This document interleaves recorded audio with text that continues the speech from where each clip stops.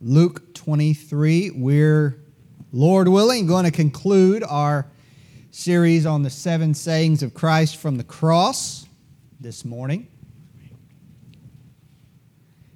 And so we're going to read the saying that we are currently on, which is in Luke chapter 23 and verse number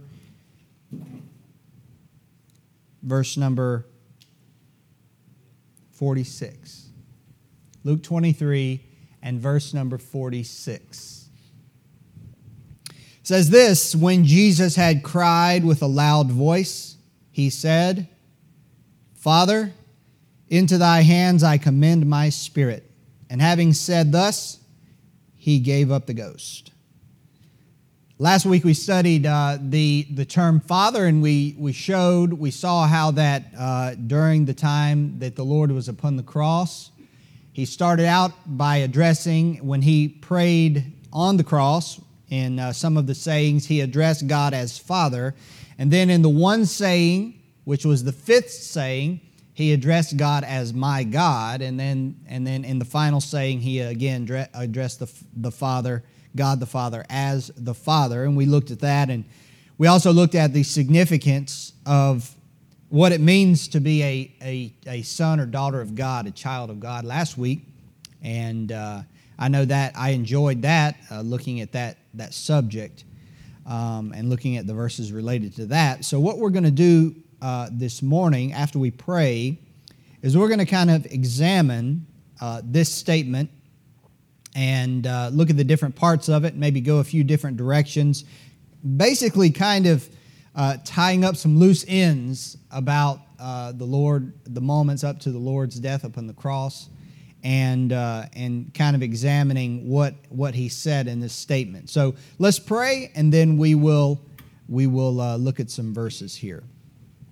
Our Father, Lord, thank you for the opportunity to gather together as your people, and thank you for this somewhat special day as we meet together to not only to have our church service, but also to fellowship together between the two services. Lord, thank you for those that have come out this morning. And Lord, I just ask for your blessing and help and grace, not only upon our class, but all the classes where the Word of God is being explained and taught, and where different people are being instructed. Lord, I pray for that you would be glorified through those things. And I also pray for the church service to follow, and the singing and the preaching. Lord, bless it, we ask. And as we look at your word in Luke 23:46, and as we look at the final saying of your sayings upon the cross, Lord, just guide us, we ask. We pray that you would teach us. And I pray that your Spirit would take control over not only what I say, but also the way each one of your people here this morning hears the word. We commit this time to you in Jesus' name. Amen. And so in Luke 23:46, you have the Lord says, Father, into thy hands I commend my spirit. So this idea of commend, that's what I want to look at first. The idea of commending something is, sometimes we think of the word commend as like you recommend something. You would say, something that is praiseworthy or noteworthy, you would commend that person for the good job they did. But of course, that's one of the meanings, but the other meaning is what's found here, and that means to entrust. That means to entrust. When you go to the bank, you are commending your money to the bank. You are entrusting the bank with your money, and that's what this word here means. The same as the word entrust. And so the Lord Jesus Christ, moments, just as it were seconds before he dies upon the cross, he says, he addresses the Father, and he says, into thy hands I commend my spirit. So the Lord is entrusting his spirit to the Father. In other words, obviously this is similar to every time a Christian dies. And because Jesus died for our sins, was buried, and rose again, every Christian can die similar to this. Well, how is that? Well, because we have entrusted our spirits, our souls, if you would, to God. And we have committed that to Him as a sacred trust. And so I just want to look at this idea of commending, the Lord commending His Spirit, because there are other verses in which this concept is used. But the idea of entrusting something to God. So let me ask you a few questions to kind of get started. What kinds of things, what things do we entrust to God? What kinds of things do we entrust to God? I have three things written down that are based upon verses that kind of talk about this subject. But what things do we entrust to God? Now, what I mean by that, before anybody tries to answer, don't all raise your hand at the same time. But the idea being that when we entrust something to God, we commend it to God. It is something that we possess. That's, of course, it can be used in other ways. Entrusting something to God that can be used in a number of ways. In fact, it's used in the Scripture in a number of ways. But as it relates to what we're talking about here, the Lord Jesus has a spirit. I'm not trying to get too technical, but the Lord has a spirit. In other words, there's something that He possesses, something of great value. Okay, I'm just kind of applying it. Something of great value that He possesses. That thing He is entrusting to the Father because He's about to die. Okay? So what do we have that is of great value that we can entrust to God? Our soul. That's one of the ones I have. Very good. That means you're right because it's the same thing as I wrote down. No, just kidding. But exactly, our soul is something that what else do we entrust to God? That's something precious or valuable that we possess, that we entrust to God. Yes, sir. Our will? Like how? What do you mean? Oh, okay. See, that's also similar to the ones I wrote down. And anybody else want to? What else do we have that we entrust to God? Our prayers. Yeah, that's in a way that could be. That's not one of the ones I wrote down, but we entrust to God our prayers. That is, the Bible describes how that the prayers of the saints are in a bottle. I don't know if there's like some sort of in heaven there's some sort of bottle with a rack of bottles of all the saints' prayers. But the idea being is that God keeps the prayers, right, and remembers them, and so we entrust them. A lot of times, how many prayers have you prayed and you forgot that you prayed them long ago? But by praying, that's true. You've entrusted it to God. Exactly. So there's a lot of things that we entrust to God, but the key thing here is the basis of our entrusting something to God is faith. Is faith. You entrust something to someone else because you want to prevent it from loss. You want to keep it from loss, guard against loss. You entrust something to God because we count God to be faithful, right? In other words, He is worthy of that trust. And then we also entrust something to God because we know that in the end it will be safe. It will be safe. So let's look at a few things that we entrust to God, scripturally speaking. Look at 1 Peter chapter 4. 1 Peter chapter 4.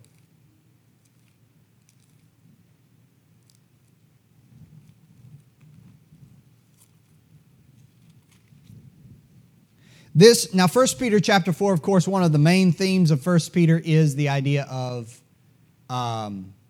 suffering. And chapter 4, verse number 19. Look at what it says.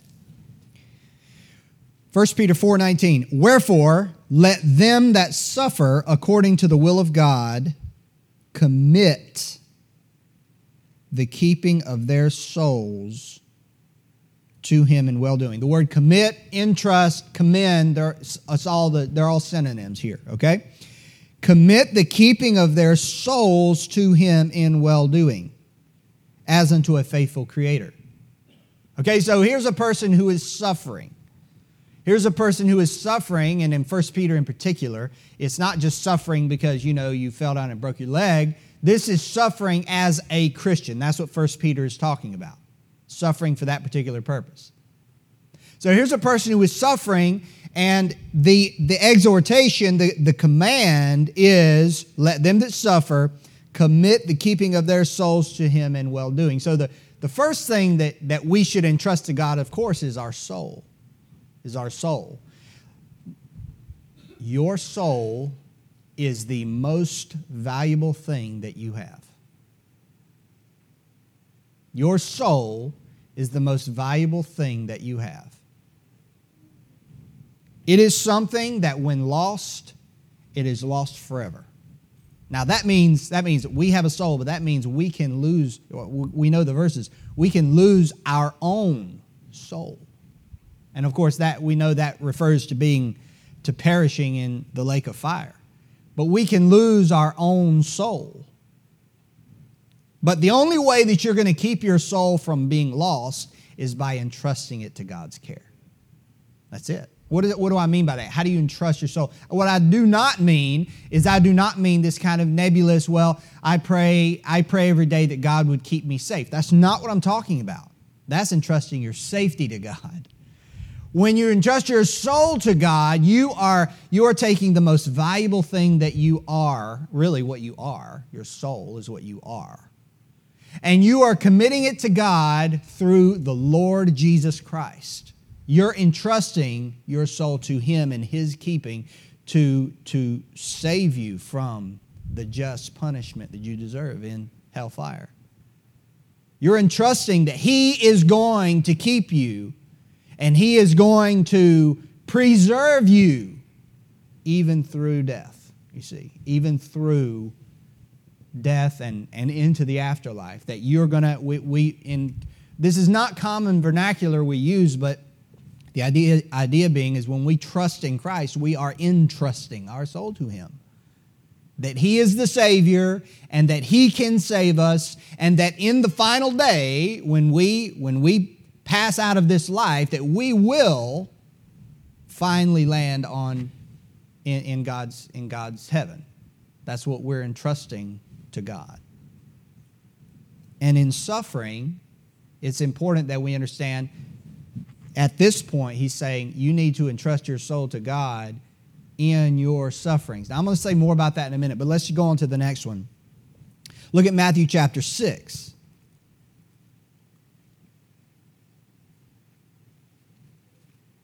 Matthew chapter 6, verse 19.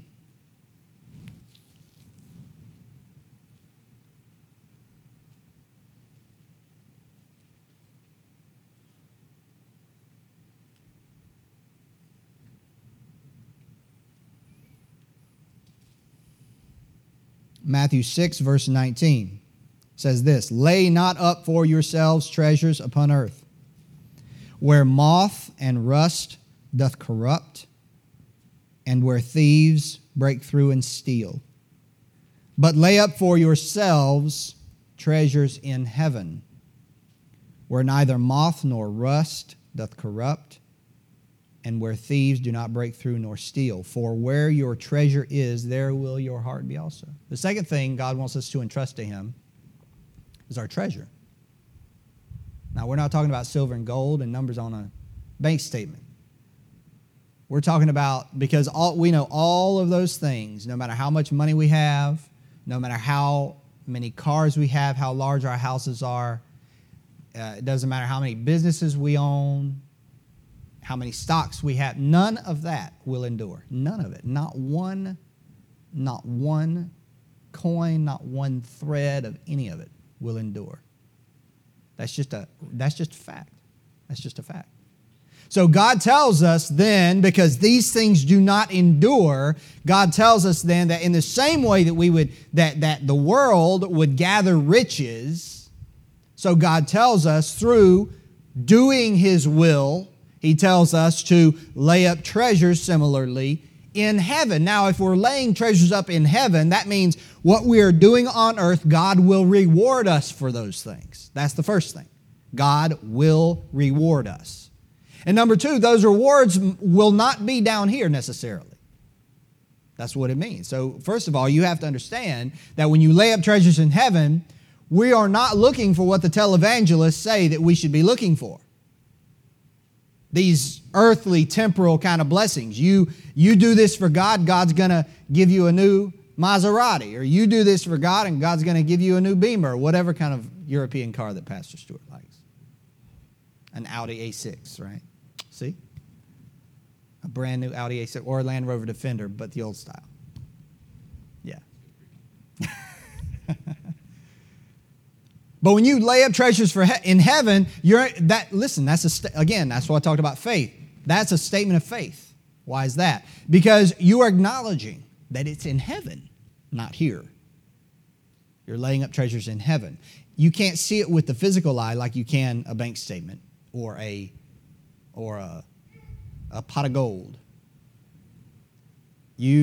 But you see it with the eyes of faith, knowing that those treasures that God will give you as a result of your living for, loving Him and walking with Him and obeying Him, those things that you're laying up are laid up in heaven. They are being kept by God, you see. They are being kept. You've entrusted and committed those things to Him. And He says they're safe. That's what these verses say. Those things are safe. Okay, let's look at the next one. Colossians chapter 3. Colossians chapter 3.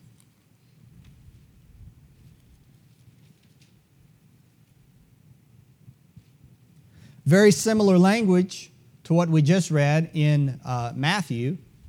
It's almost like it's just one author between the two. It's amazing. Colossians 3 verse 1. Says this, if ye then be risen with Christ, seek those things which are above. That sounds like where the treasures are, right? Lay up treasures in heaven. Where Christ sitteth on the right hand of God, set your affection, again we're thinking about treasures, on things above, not on things on the earth. But there's one more thing going back to, what Ari said, Ari's answer. For ye are dead, and your life is hid with Christ in God.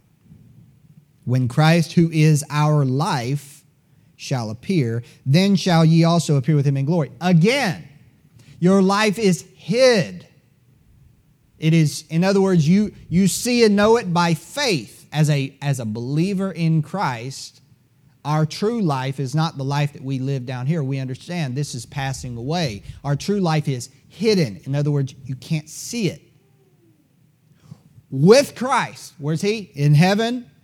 So even our life, like Ari's saying, is committed to God, entrusted to God. What do I mean by that? In other words, the way we live, our life, our day-to-day, doing the will of God is an act of faith, whereby we understand that we are not to live unto ourselves.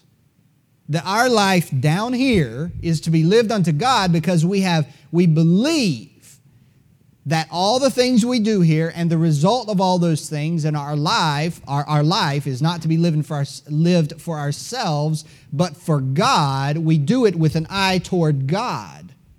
You see, we have entrusted our lives to Him. That's why we live for God down here. We live for God down here because we believe that our life down here should be lived for God. The treasures that we build up are in heaven, and that we believe and know that our soul is safe with God. And so we should not live for this life, but we live for the next. You see what I'm saying? We don't live for what's down here. We live for what God has for us there. Sometimes people have trouble with this concept, but I mean this is a purely biblical concept. That we live unto God, but we do so on the basis of faith. Listen. If all the things that I've just read are not true, if God has no treasure for us if we do His will, if salvation and forgiveness of sin through Christ and His blood shed upon the cross and His resurrection, if that's not real, and if our life is really not hid with God, if if none of these things if none of this is actually real, then why do we do it? We do it because we believe and are fully persuaded that when we entrust these things to God, it does matter. That when we entrust it to God, it will come to fruition and it will be fulfilled like God has said. That's a trust. That's what, Father, into thy hands I commend my spirit. We are commending, we are entrusting our life and these issues that we talked about. We are entrusting those with God, believing that what God has said will. Do you believe, Brother Moyer, do you believe that the things you have done for God, the rewards that God is pleased to give you as a result of faithful, loving obedience, do you believe that those will be realized when you get to heaven? If you did not believe that, why would you do it? Right? You do it not just for the reward, obviously. You do it because you are persuaded that you have entrusted that to God and God is going to do it. Right?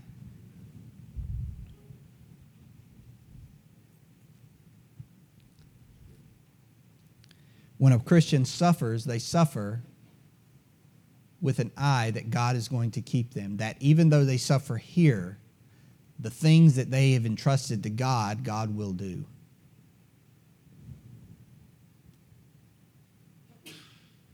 When we live for God down here, we live for God knowing that the fruit, the result, the reward of what we do for God will not be realized here, but we trust God that it will be realized there. We count God faithful to do that which He has said, and we believe that the things that we have done in the sight of God, again, this is not just robotic obedience. I'm not talking about that. I'm talking about loving, heartfelt, sincere obedience to what we know is the will of God. That's the Christian life. It's not just like checking a bunch of boxes. Because God's looking at our motives too, right? The reason why we do what we do. Why do we live for God? Why do we do the good works that the Lord has directed us to do? We have entrusted God, those things to God. We do it because we know that it really does matter. And it will finally be realized. We have this sacred trust with God. Look at 2 Timothy chapter 1.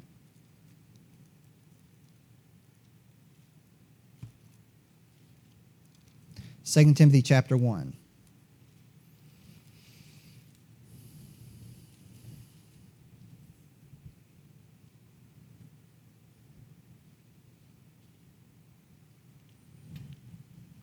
Look at verse 12. It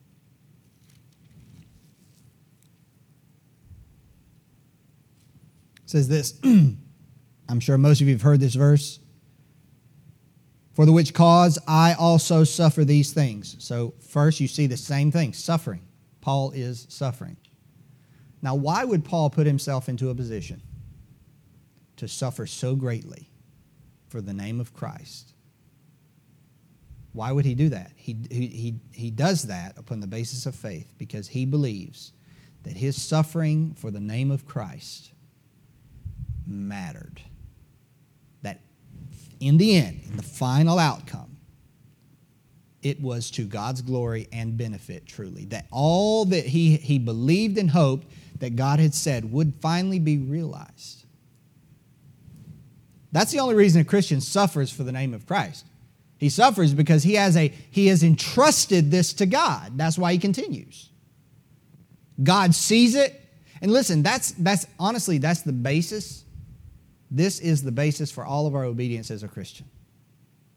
In Matthew chapter 6, we just read, lay not up for yourselves treasures upon the earth, but lay up for yourselves treasures in heaven.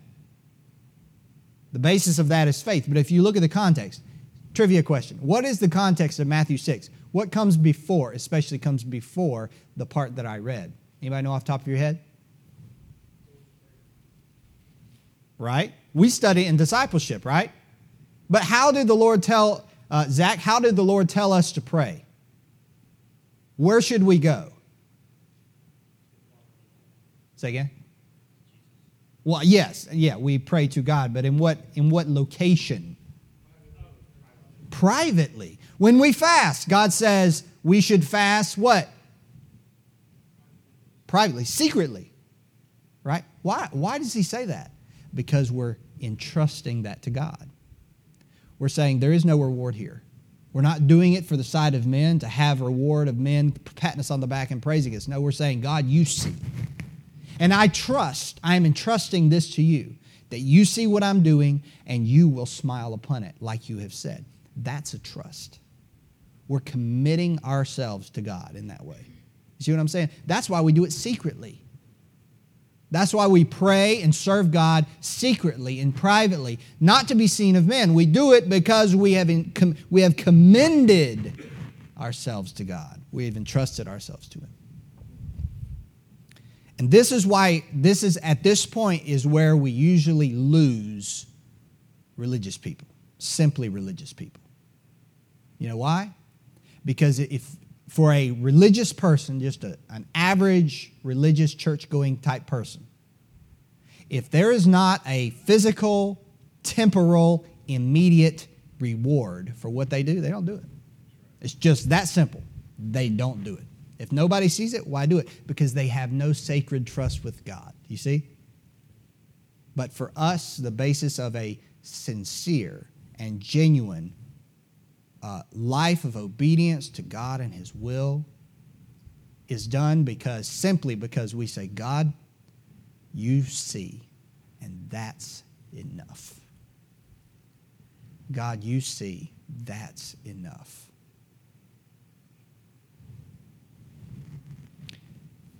2 Timothy chapter 1, verse 12.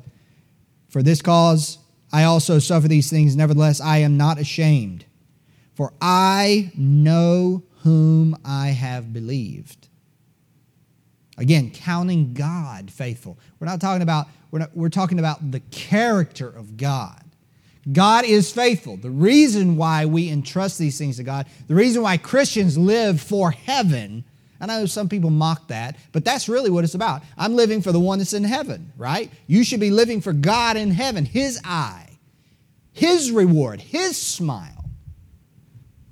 But when we do that, we're doing that upon the basis of our faith that God is faithful. I know whom I have believed, right?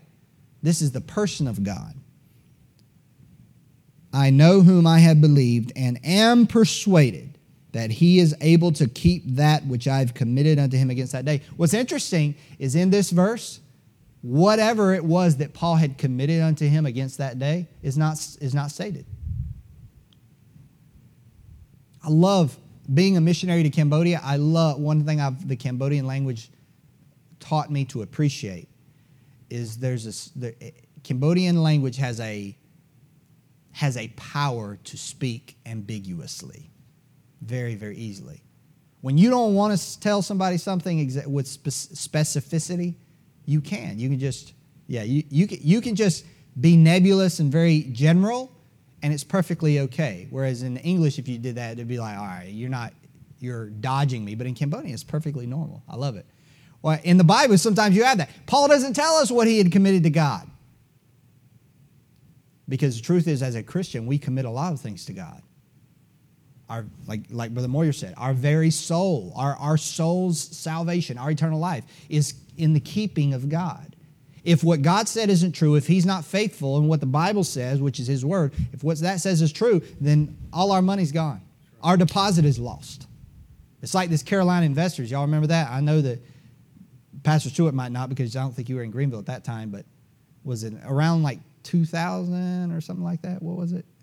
Maybe late 90s. Anyway, a bunch of people, it was an investment company, a local investment company, they put their money into Carolina Investors, and they lost practically all of it. Because the investor was not honest. They entrusted their deposit to them, and it was lost. But see, we do that all the time with the Lord. We entrust our deposit, our eternal deposit, whether it be our soul, our life, what we do, why we do it, or the rewards that we hope to receive at the hand of the Lord, not for the reward's sake, but as a symbol of God's approval, we commit those things to God and we say, God, I'm hoping that I'm trusting you. You're faithful and you're going to do it. That's what this is a deposit. What have you committed to God? What in your life, what in my life is given over and entrusted to God's care? And I'm not talking about physical things. I'm talking about the way you live your life, what you do every day. Do you have a lot laid up for God, to God and entrusted to His care? Because that's the way we should live. Your life is hid with Christ in God, right? It's up there.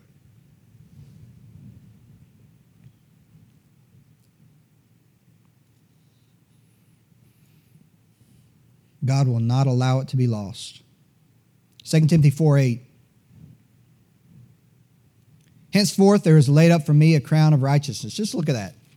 2 Timothy 4:8. This is the same principle.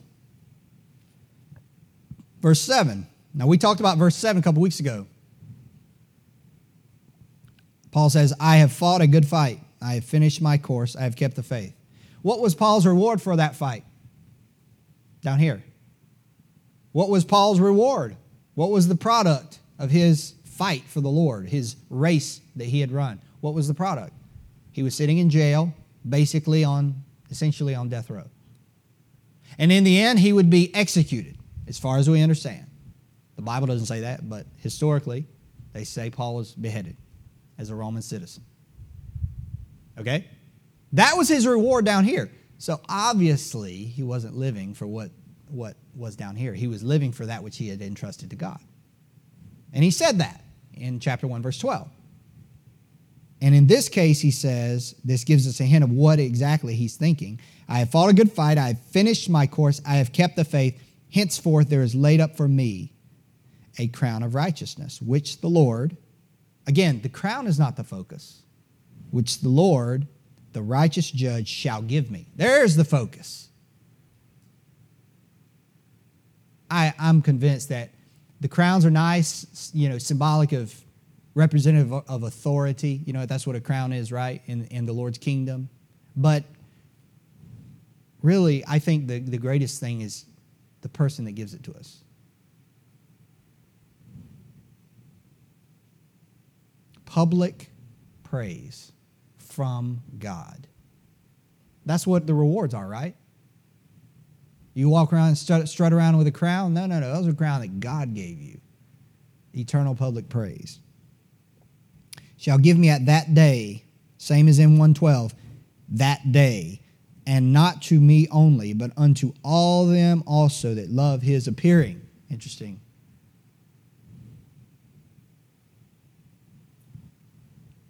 First Peter chapter 1, verse 4 says, he says that we have an inheritance that is incorruptible, undefiled, and that fadeth not away, reserved in heaven for you.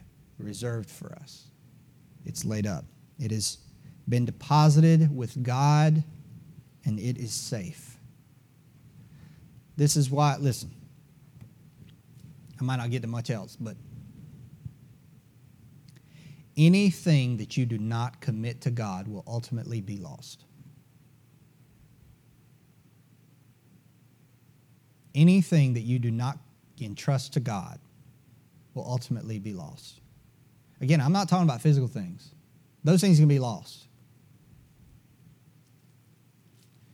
Anything you do not commit to God and entrust in his care will be lost, period.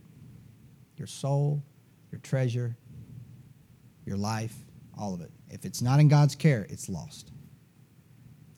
What does that say about how we should, what our ultimate purpose and mission should be for living, reason for living?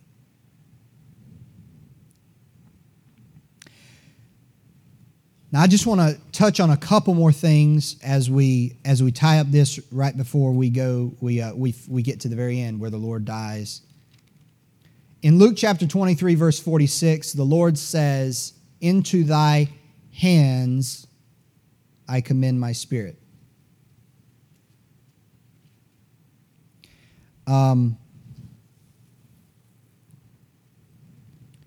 What's interesting is there's a stark contrast. In fact, Joseph, can you read a verse for me? Look at Hebrews chapter 10, verse 31.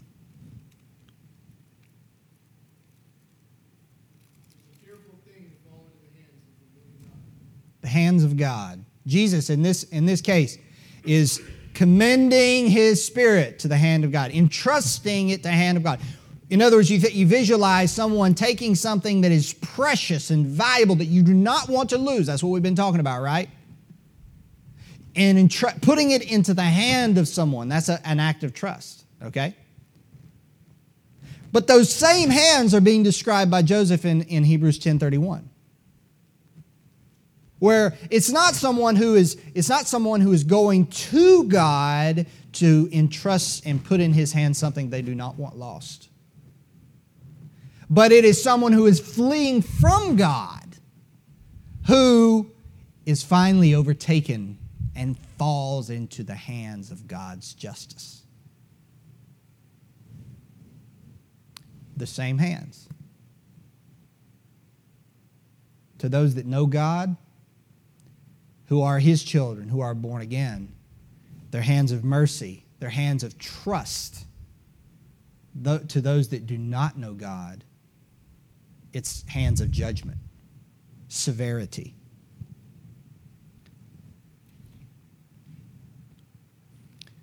I want to read this Psalm number 18, real quick. I'm almost out of time, but Psalm 18, verse 25 says this, interesting. With the merciful thou wilt show thyself merciful. With an upright man thou wilt show thyself upright. With the pure thou wilt show thyself pure. And with the froward thou wilt show thyself froward. So the same hands of God can be used for multiple purposes. They can be the hands of safekeeping for those of us that are his children who love him and are entrusting things to him, but it's the same hands that God will use to judge. And people live, honestly, they live in terror of that. They really do. In Luke 20, verse 17 and 18, the Lord Jesus describes a stone, and he says two things. He says, in fact, I should probably just read it because we're right here. Luke 20, verse 17. Listen to this.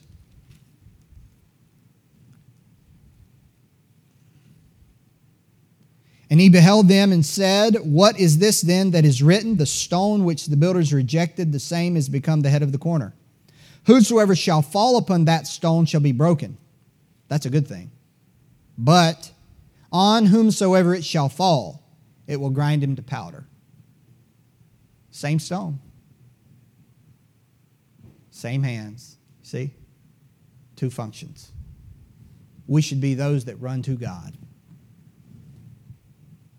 not that flee from him. Now, as we conclude, we read in our passage in Luke 23 that Jesus, the Bible says, he said his prayer, and then the Bible says he gave up the ghost. John 19:30 says that he bowed his head and then he yielded up his spirit. That's what John 19:30.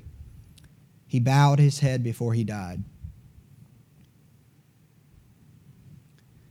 Because the Lord bowed his head when he died, because of his final prayer, Father, into thy hands I commend my spirit, and because of the brevity with which he was on the cross. He was on there much shorter than people would normally be on the cross. All of these things indicate that the Lord Jesus Christ was in full control of his spirit right up until the moment of his death. In other words, he did not die passively like we do. He died actively. He died at the moment that it was time for him to die. It was then Death was not an inevitability that came upon the Lord. It was a duty that must be discharged by him. And you think about someone who commits suicide, as terrible as that is, they don't even have control over their life. Because there's people that attempt suicide and are unsuccessful. That's not within our power. But the Lord, upon the cross, when it was time, and he knew it was time, he bowed his head. And just like he said in John chapter 10, he said, "Therefore doth my Father love me, because I lay down my life that I might take it again. No man taketh it from me, but I lay it down of myself." I lay it down of myself. None of us have that power. If I were to say to you, go ahead and die now, you couldn't do it. But Jesus did, showing he had full control. Full control.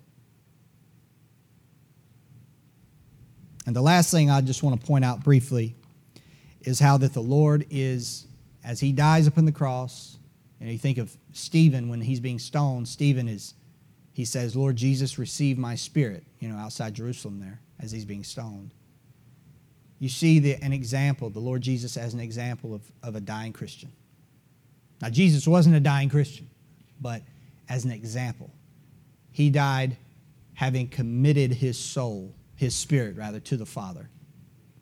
He died with the assurance that his spirit was safe, right? And that's how every single Christian can die. With that peace and that assurance and that trust in God, knowing that your soul and my soul is safe with God. Let's pray.